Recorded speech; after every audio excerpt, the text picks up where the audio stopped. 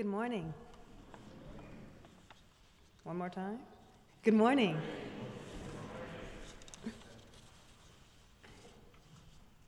I greet you in the name of the one who is the center of my joy, the head of my life, and the anchor of my soul.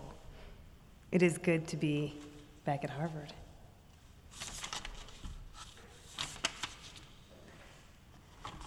Of the reading this morning, I'd like to emphasize a couple verses. John, the 4th chapter, verses 16 through 19.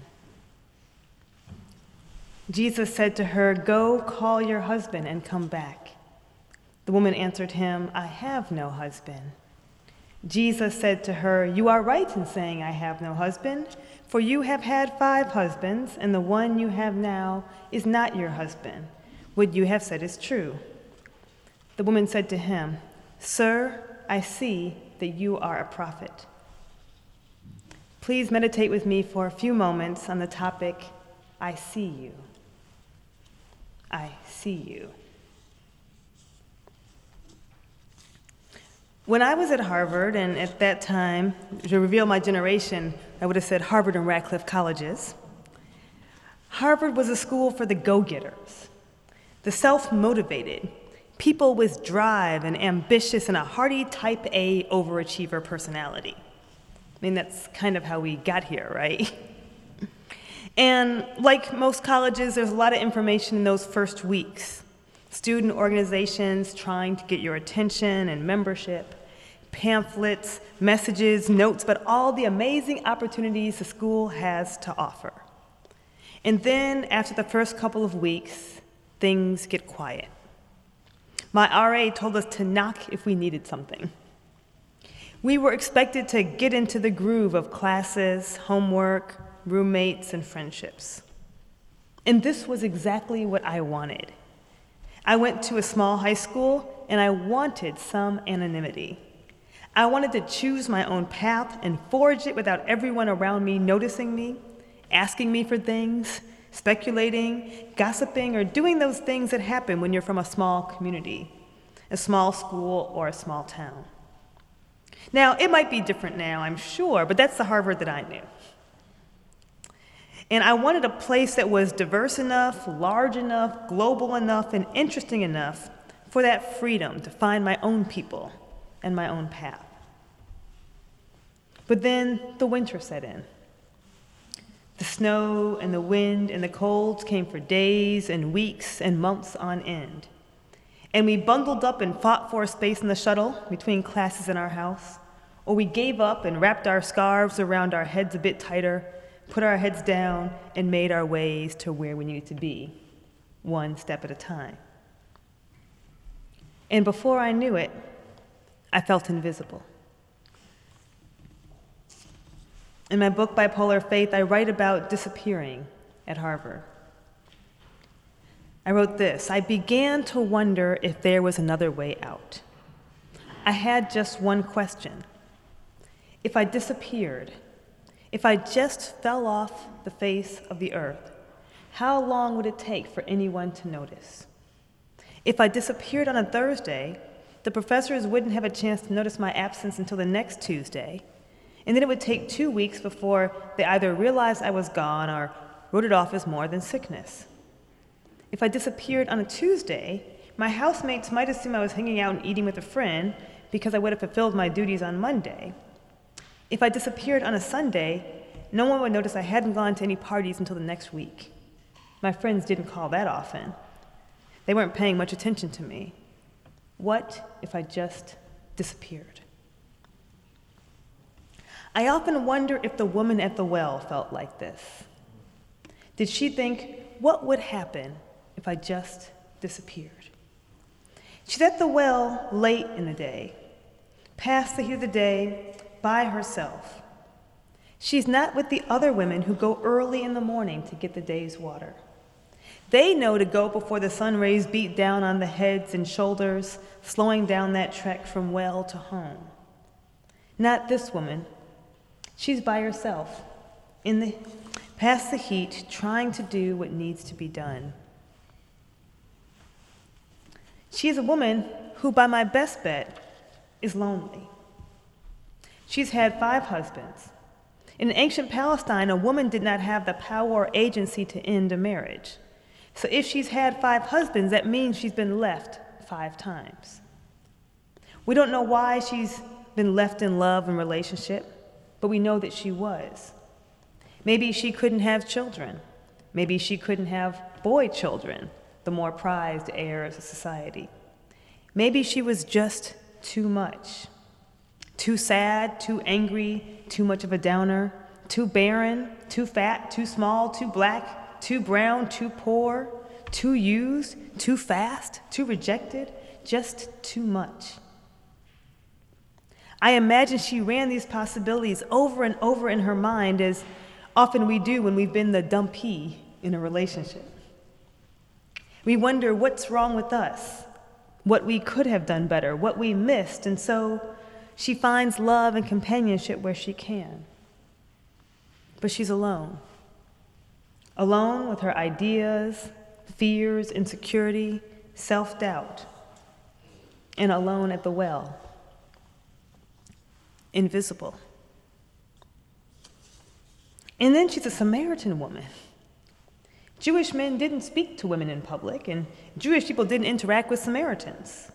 Most Jews would rather extend a journey by 3 days just to walk around Samaria rather than walk through it.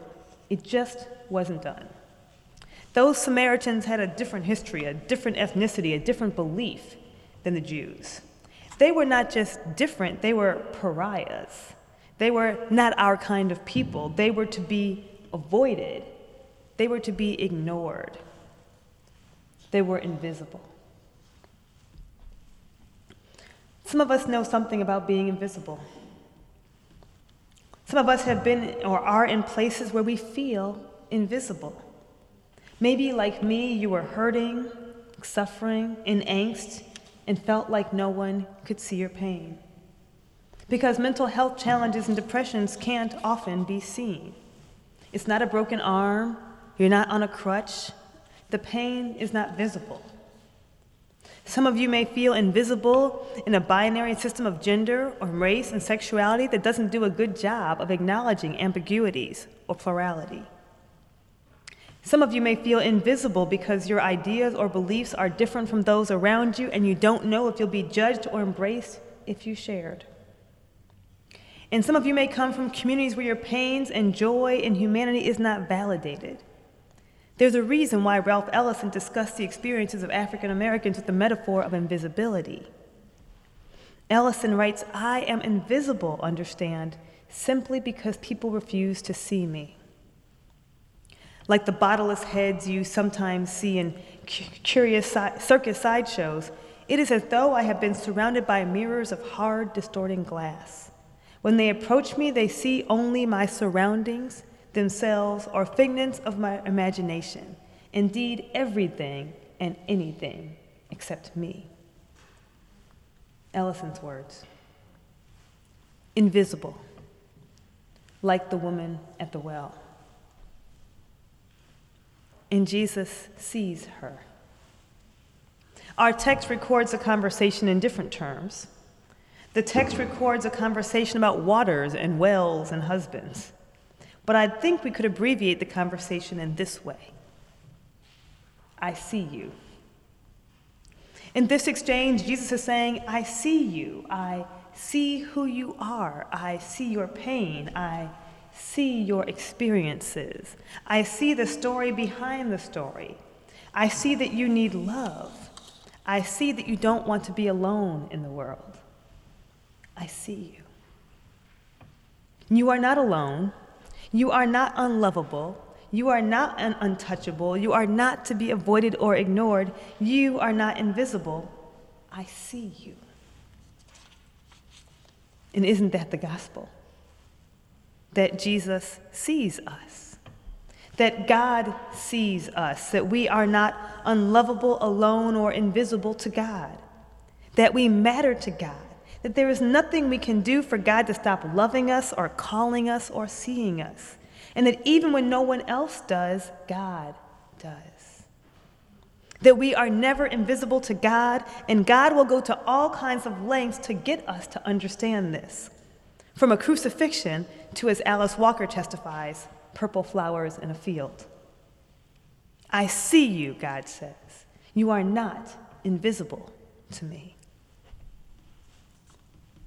And so this woman responds the only way that she can. You are a prophet. This is far too early for a debate about the divinity of Jesus. She's not trying to start a theological conversation about whether we should view Jesus as a messenger, a prophet, a wise teacher, son of God, or God's self-incarnate. Rather, she is acknowledging an encounter with the holy. You are a prophet. I am meeting God here.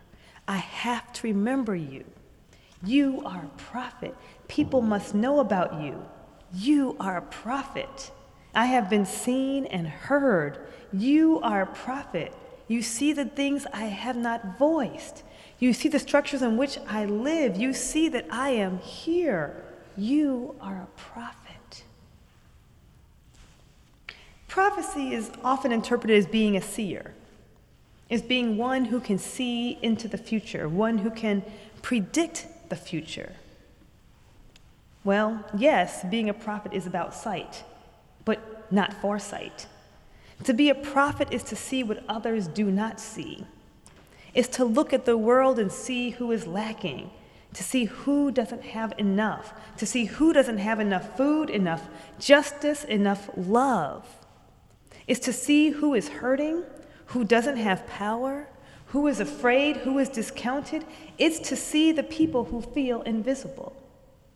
It's to see the story behind the story.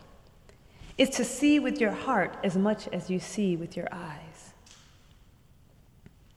And this is our calling today, to be prophets, to see, to look harder and deeper and with more intent, to see who is hurting, to see the story behind the story, to see who feels invisible, to see the injustices and the powerlessness and the lack, and to say something about it.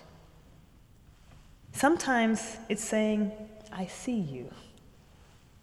Sometimes that's listening and asking. Sometimes that's a rally or community service or supporting the organizations who are doing that work. Sometimes it's teaching and writing. But that is our calling, to be prophets, to see.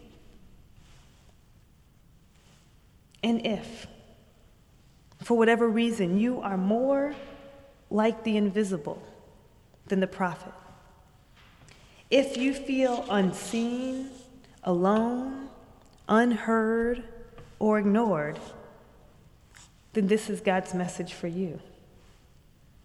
I care. I see you. God cares. God sees you. You are not invisible. Amen.